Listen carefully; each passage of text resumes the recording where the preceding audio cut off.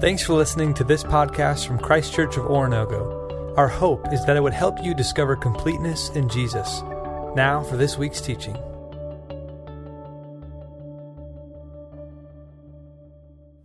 Good morning, church. Let's open our Bibles to 1 Corinthians 16. We're going to be looking at this final piece of advice, encouragement, edification, whatever you want to call it, as Paul concludes his letter to a group of people in Corinth. And I want you to understand that this is at least for me, this is one of those texts that when I'm doing my own Bible reading, it's really easy to gloss over. You know, Paul's talking to a bunch of people I've never met. He's talking about plans he's going to make, vacations he's going to go on that I'm never going to go on. And I can just look at this and go, done. And totally dismiss it. But in the midst of this conclusion to the people in Corinth, Paul has a moment where he wraps up. If you pay attention, you'll notice he wraps up everything he's written about through these 16 chapters in 2 verses. He gives 5 imperatives. Imperatives are bossy words. They're commands. They're things he expects them to do. He's written and he's corrected some behavior. He's encouraged some behavior. He's brought up some false theology. He's opened their eyes to how this Jesus and the cross has shaped everything we do and become. And it's interesting to all of us because if you take seriously what Paul's writing, it's very similar to what you and I should experience as we go through it. And I want to be able to show you when we're done that everything Paul brings up in these 2 tiny verses is the summary and conclusion to everything that he's been talking about for 16 entire chapters. But let me remind you, especially for those of you who haven't been with us in this series, we're calling it the cruciformed life. How are we shaped by the cross and the person on the cross? How does this Jesus who died on the cross and what happened because of that death, how does that change who we are and how we live? Now, if you look at the people in Corinth, let me tell you a little bit about them. They had accepted a lot of pagan ideas and philosophies. They were living as much like the world as they were as followers of Jesus. And their faithfulness to God at times was suspect. They were found to be more faithful to their teachers than they were the one that the teachers were teaching about. They had substituted human wisdom for God's word. They were divided, they were immoral, they were litigious, they had perverted ideas about sexuality, marriage, divorce, and celibacy, and they were proud of how progressive they were. They were self-indulgent, they were indifferent to the needs of others around them, they misunderstood spiritual gifts and used them to tout themselves instead of others. There was a lack of love, but other than that, it was a great church. You see, I've joked with you guys repeatedly that if we're not careful, we'll miss the point that this church is no different than most churches, including our own. That it's really easy for all of us to be independent brokers, if you will, of the gospel, rather than a community that's unified and together around principles. I want to read verses 13 and 14 from that section that was just read for us, and I want you to see these imperatives. Be on your guard. Stand firm in the faith. Be courageous. Be strong. Do everything in love. Those are 5 commands. In syntax, they're called imperatives, bossy words, commands. Paul is telling them what to do. He's telling them what to do because he cares about them. He's not just blistering them for their ineptness. He's actually challenging them to go forward. And I want us to hear this today. I don't want my tone in this message to come across as just corrective. I want it to actually be inspiring. That all of us will hear this and stop and think, yes, I need to do this. Because not only is the Holy Spirit leading me to be convicted of this, but I see the value in what Paul's calling the people of Corinth to do as well as for us. So because of those 5 imperatives, I'm just going to break them down into 3 points today and walk us through this and encourage all of us to consider this for ourselves. The very first is watch out. If you're walking in a dark room and someone yells, watch out, you're going to flinch, right? You should. You should pay attention. I've never understood that. It's a big thing, whether it's on Instagram or TikTok or whatever. Someone comes up and fakes punches another person and they flinch and they laugh at them for flinching. It's an instinct. Paul is instinctually calling all of us to pay attention. I know as a recovering baseball player that when a coach would yell, heads up, something was about to happen, or yell out at a kid not paying attention. As a little league coach, I would look out, or as a softball coach, I'd look out and see a girl who wasn't paying attention. I'm like, heads up, ball's in play, or here's the pitch. Because you know someone can get hurt if they're in the middle of a game and a ball is hit and you're not looking for it, those hurt. I remember coaching T-ball when our oldest Alex was just a peanut, and one of his friends and one of our best friend's daughters was named Samantha. Samantha had no more interest in being on a T-ball field than she did anything else in life. And we'd say, Sammy, and she'd say, Are you watching the ball? Uh-huh. Her back's turned to home plate. I got a video of this. One time she had a real long ponytail and she was bent over at the waist, rubbing her ponytail across the grass like a broom. Right after we said, Sammy, heads up. And she's like, uh-huh. So Sammy stayed in the grass because if I'd have put her on the infield, she'd have died. Paul's saying to the church, hey, heads up. Watch out. Pay attention. The term he uses is be on your guard. 22 times this is used in your New Testament. So this is not a one-time event. This is an encouragement to all of us. Are you and I paying attention? Watch out. This is serious. And most of the times this is written, it's written to people that are spiritually indifferent and listless. It's the person who's in the middle of the field not paying attention to the dangers around them and what's taking place. What I want to do is I want to show you 6 things that the New Testament tells us to watch out for. Capitalizing on Paul's teaching, what are 6 things? 4 of them are negatives and 2 of them are positives. So let's walk through it. First of all, watch for Satan. Now, as a pastor, here's where I expect you to roll your eyes. I expect the educated of us, the experienced, the nuanced, to go, Satan, come on. Really? So we have this cartoon depiction. I want to tell you this. To many of us, Satan is a comic book villain. We have to have a villain to go with our superhero, right? You have to have someone who threatens Jesus. So we're going to create this character called Satan. I want you to be really careful about this. Peter would write in 1 Peter chapter 5, be of sober spirit. Be on the alert. Watch out. Your adversary, the devil, prowls around like a roaring lion seeking someone to devour, but resist him firm in your faith. This is not to threaten us. Please understand this clearly. Satan is real. Why do I believe Satan is real? Because Jesus thought he was real and I trust him. Amen. And I see evil in the world today and I understand that it is being promoted in multiple ways. There's a lot of us that would say, well, humans are promoting it. You're right, but they're tools of who? You see, we don't need to fear Satan because greater is he who is in us than he who is in the world. But we're not to take him lightly. We're not to ignore what he is doing to God's world. Do not write Satan off as fictitious or powerless. He is neither. He is capable and willing of devastating anybody. Evil does not stop for a moment and think, oh, that's too much evil. Evil does evil because it's the only power it has.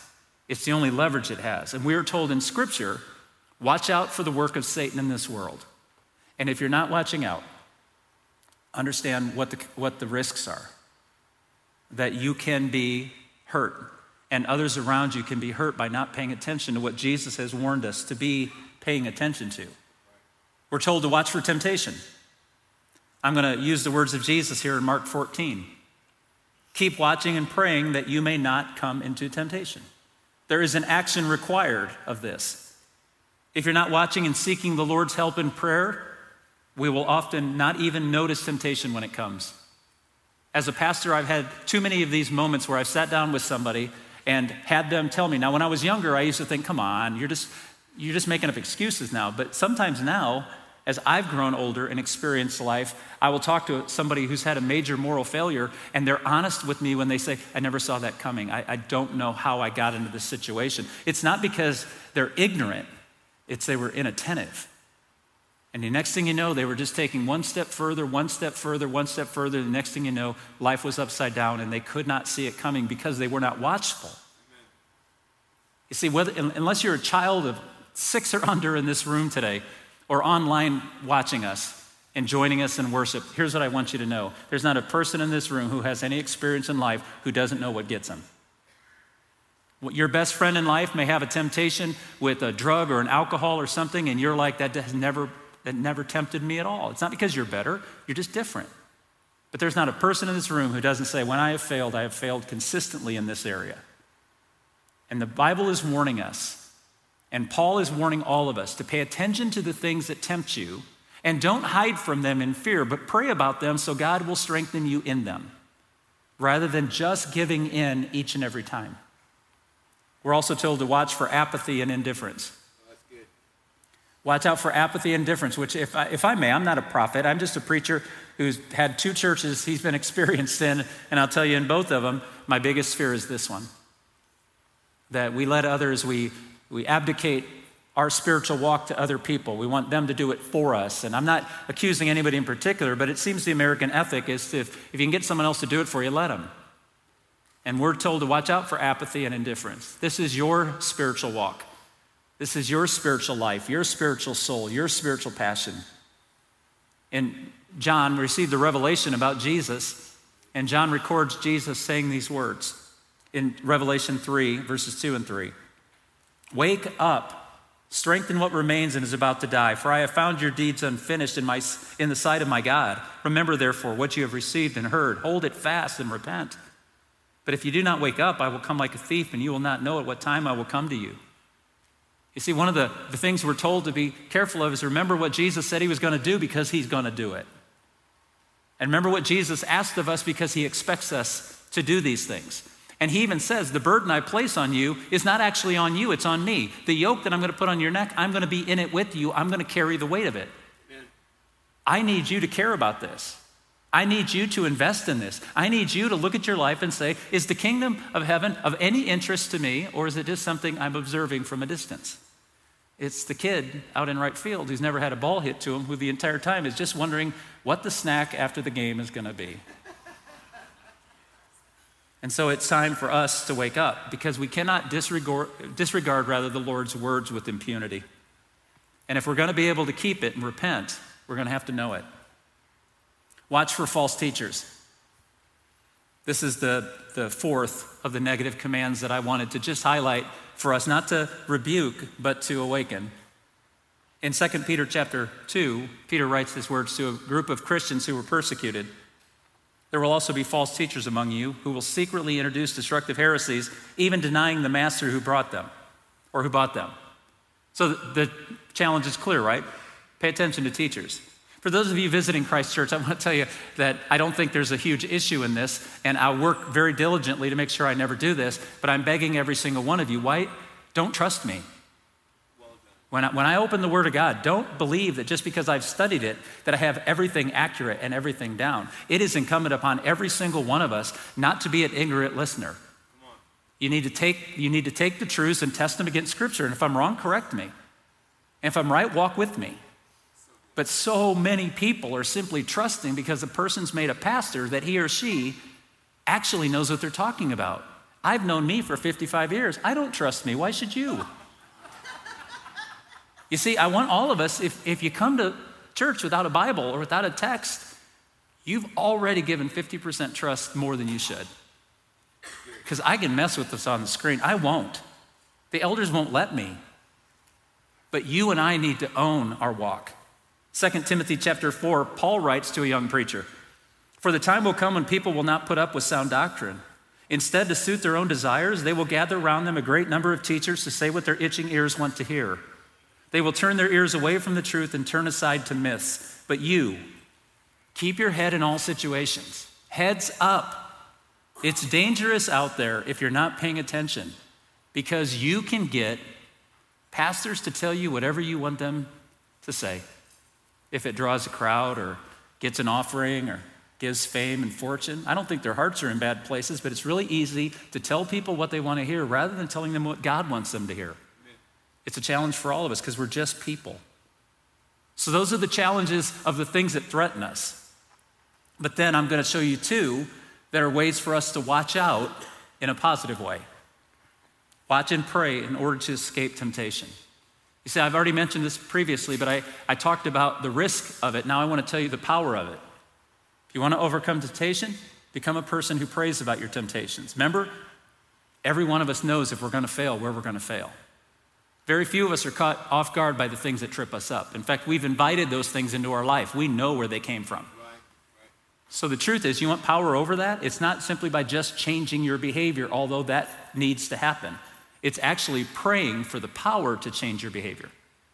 It's praying. I've known people, true stories, I've known people who prayed to break the addiction of alcohol, who no longer have zero interest, and I believe them. They have zero interest of ever drinking another drop of alcohol. And I also know friends of mine who are saved by Jesus Christ who battle alcohol every single day. One's not better than the other, but God is empowering both.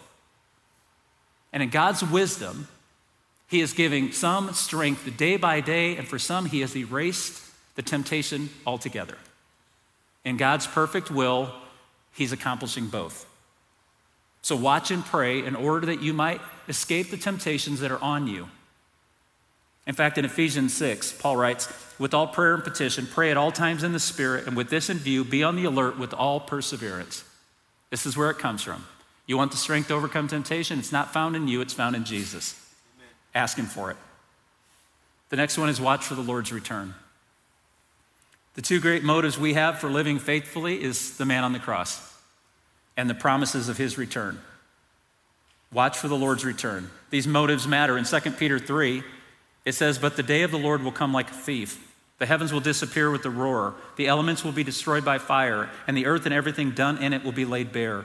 Since everything will be destroyed in this way, what kind of people ought you to be? You ought to live holy and godly lives as you look forward to the day of God and speed its coming.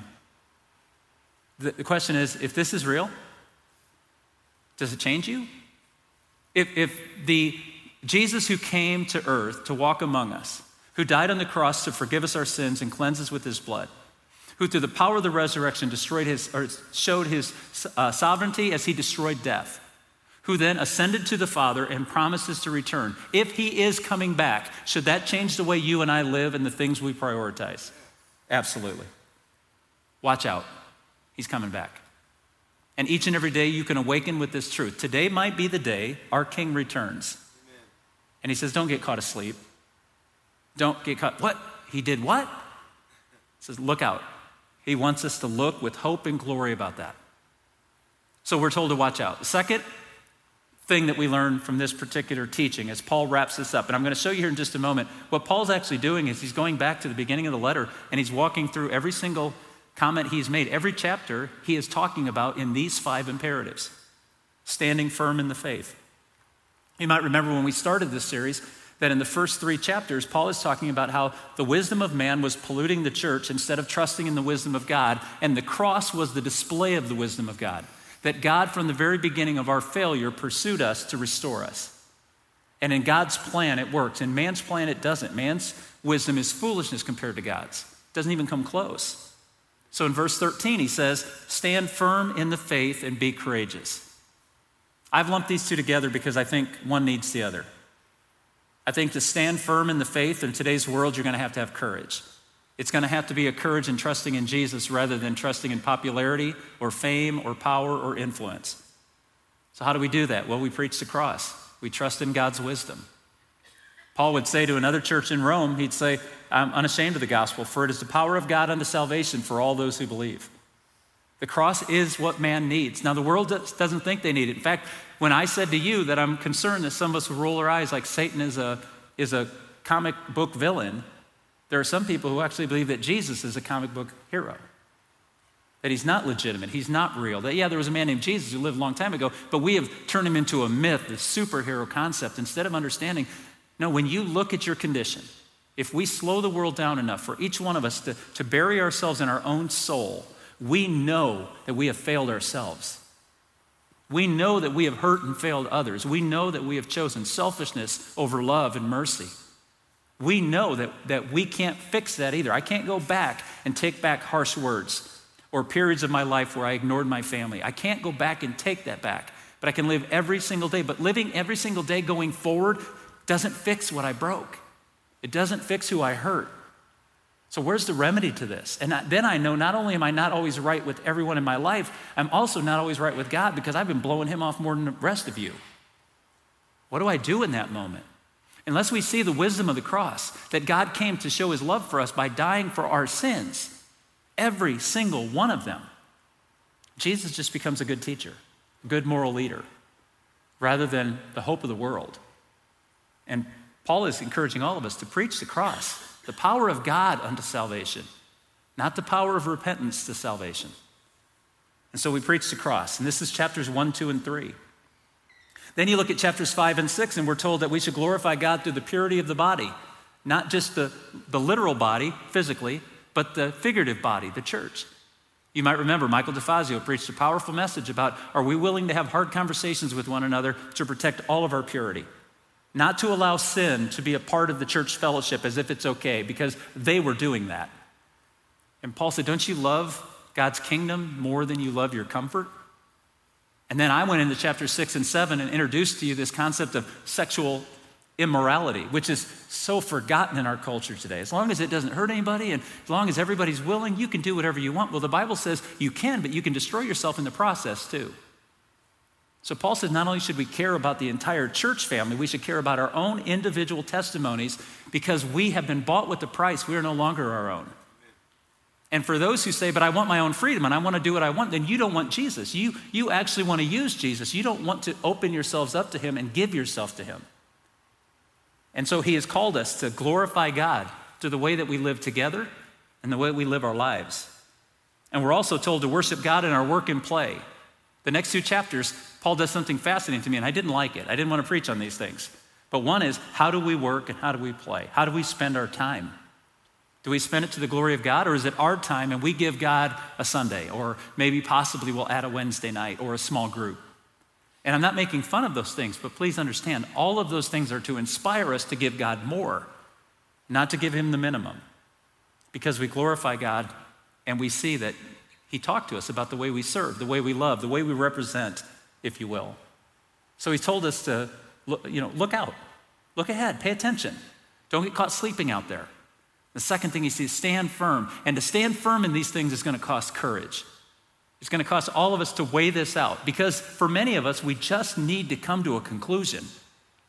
Does this matter enough to change me? Or is it just something that, I should, but I'm not gonna. You see, this isn't a rebuke. This is Paul going back to every argument and conclusion that he drew for them, and he's bringing it all together. And he says, here's what it is. Will you be strong, courageous, stand firm on the things that God has asked you to because you trust God, even though it won't make you popular in this world? We're living in a culture that, let's understand this clearly. The church will never have a favored status or nation status in the United States. If we're living out the gospel, we don't have to be irritating, but we will be so different it will cause problems. Jesus said, the world didn't love me, it's not going to love you. So when the church becomes so acclimated into culture that nobody knows the difference between us and them, we're not living out the gospel the way we're supposed to. Because what we do is we love our enemies. We love those who overpower us. We care and forgive and love. Why? Because we want love to be the statement of the cross. It is, rather than power or authority and so forth. Now, I never intended this, but I think Paul's message to the church of Corinth is so timely for us this week.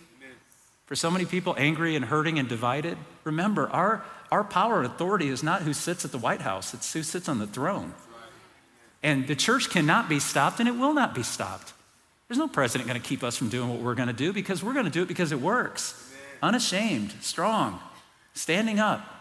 So now, if you're reading into, now I know how he votes. No, you don't. I vote Jesus. How about you? Amen. And the church matters. And so as we go forward, this last one is be mature in the faith. Verse 13 and 14, he says, be strong, do everything in love. Continue on. And actually, if you look back, I think it's in the King James translation, it doesn't say be strong, it says act like men. I avoid that translation quickly because more than half of you are female. What he's not saying is act like a man, not like a woman. What he's actually saying in the text is act like an adult. He's talking about maturity. He's talking about not just having a moment with Jesus when you were younger where you accepted his forgiveness, but it's actually growing up. The same man who said earlier, when I was like a child, I thought like a child and acted like a child, but now that I'm a man, I think and act like a man. What he's saying is, I've grown up. I'm maturing in this. I'm understanding it. And my goal as a pastor for every single one of us, the reason this church exists is to help God's people find their completeness in Jesus. Not in the pastor, not in the church name, not in the location or the services, in Jesus. And that's a maturation process. This is what he's been saying to the church. If you go back to chapters 10, 11, 12, 13, 14, and 15, he's drawing them into the maturation of what the gospel means and how it changes life. And it takes strength and it takes love. You might remember in chapter 13, he said, you can have all the gifts in the world, but if you don't have love, you're just making noise. And so, love complements and balances everything. It keeps our firmness from becoming hardness and our strength from becoming domineering. It keeps our maturity gentle and considerate. It keeps our right doctrine from becoming obstinate dogmatism and our right living from becoming smug self-righteousness.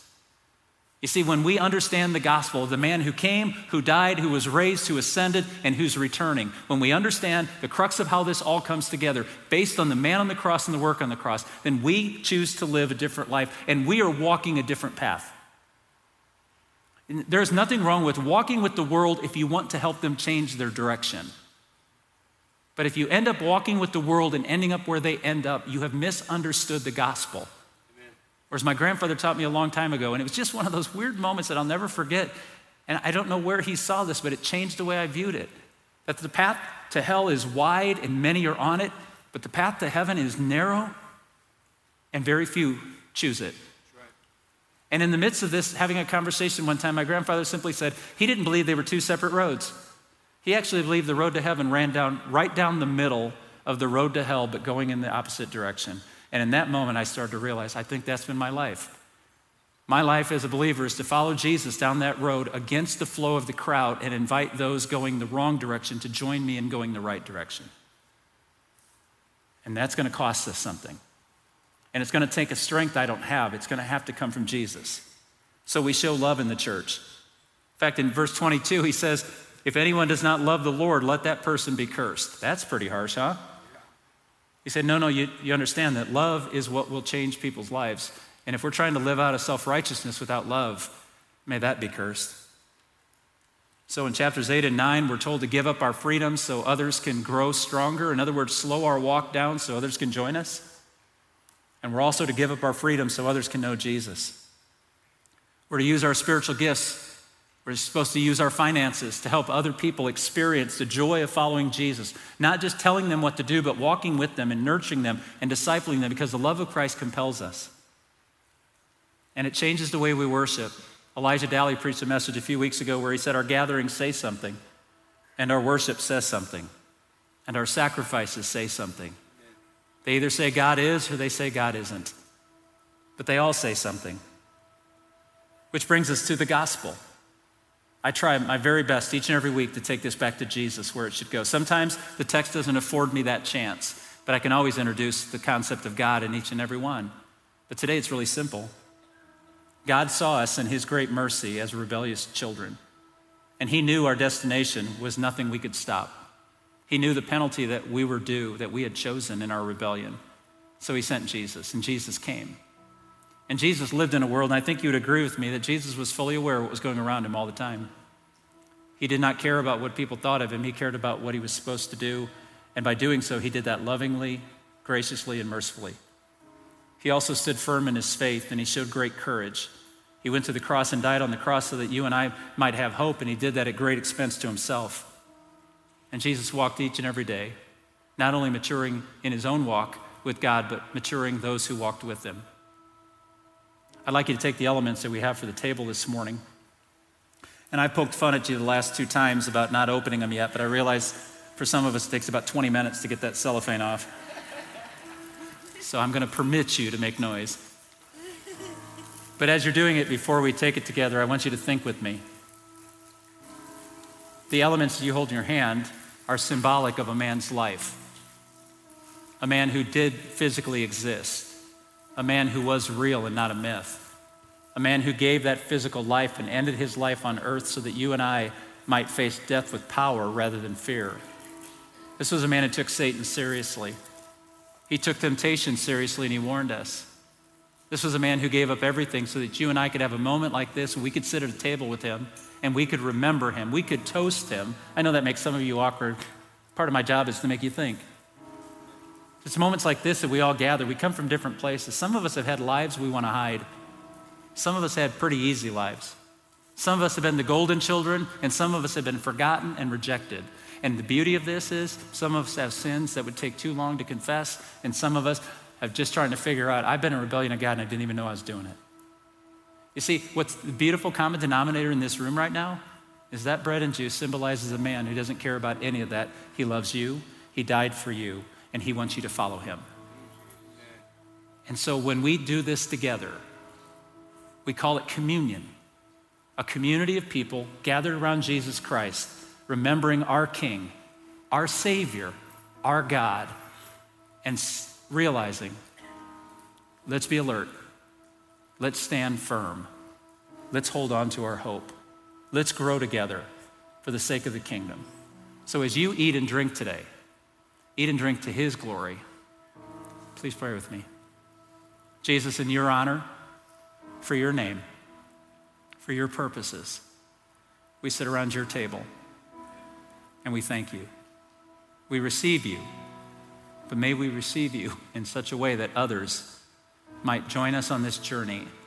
May we invite those heading the wrong direction to join us as we follow you through difficulties and trials toward home. So that day that we get home and we're safe, what a blessing that will be. Lord, we love you and we choose to serve you. Through your most holy name we pray. Amen.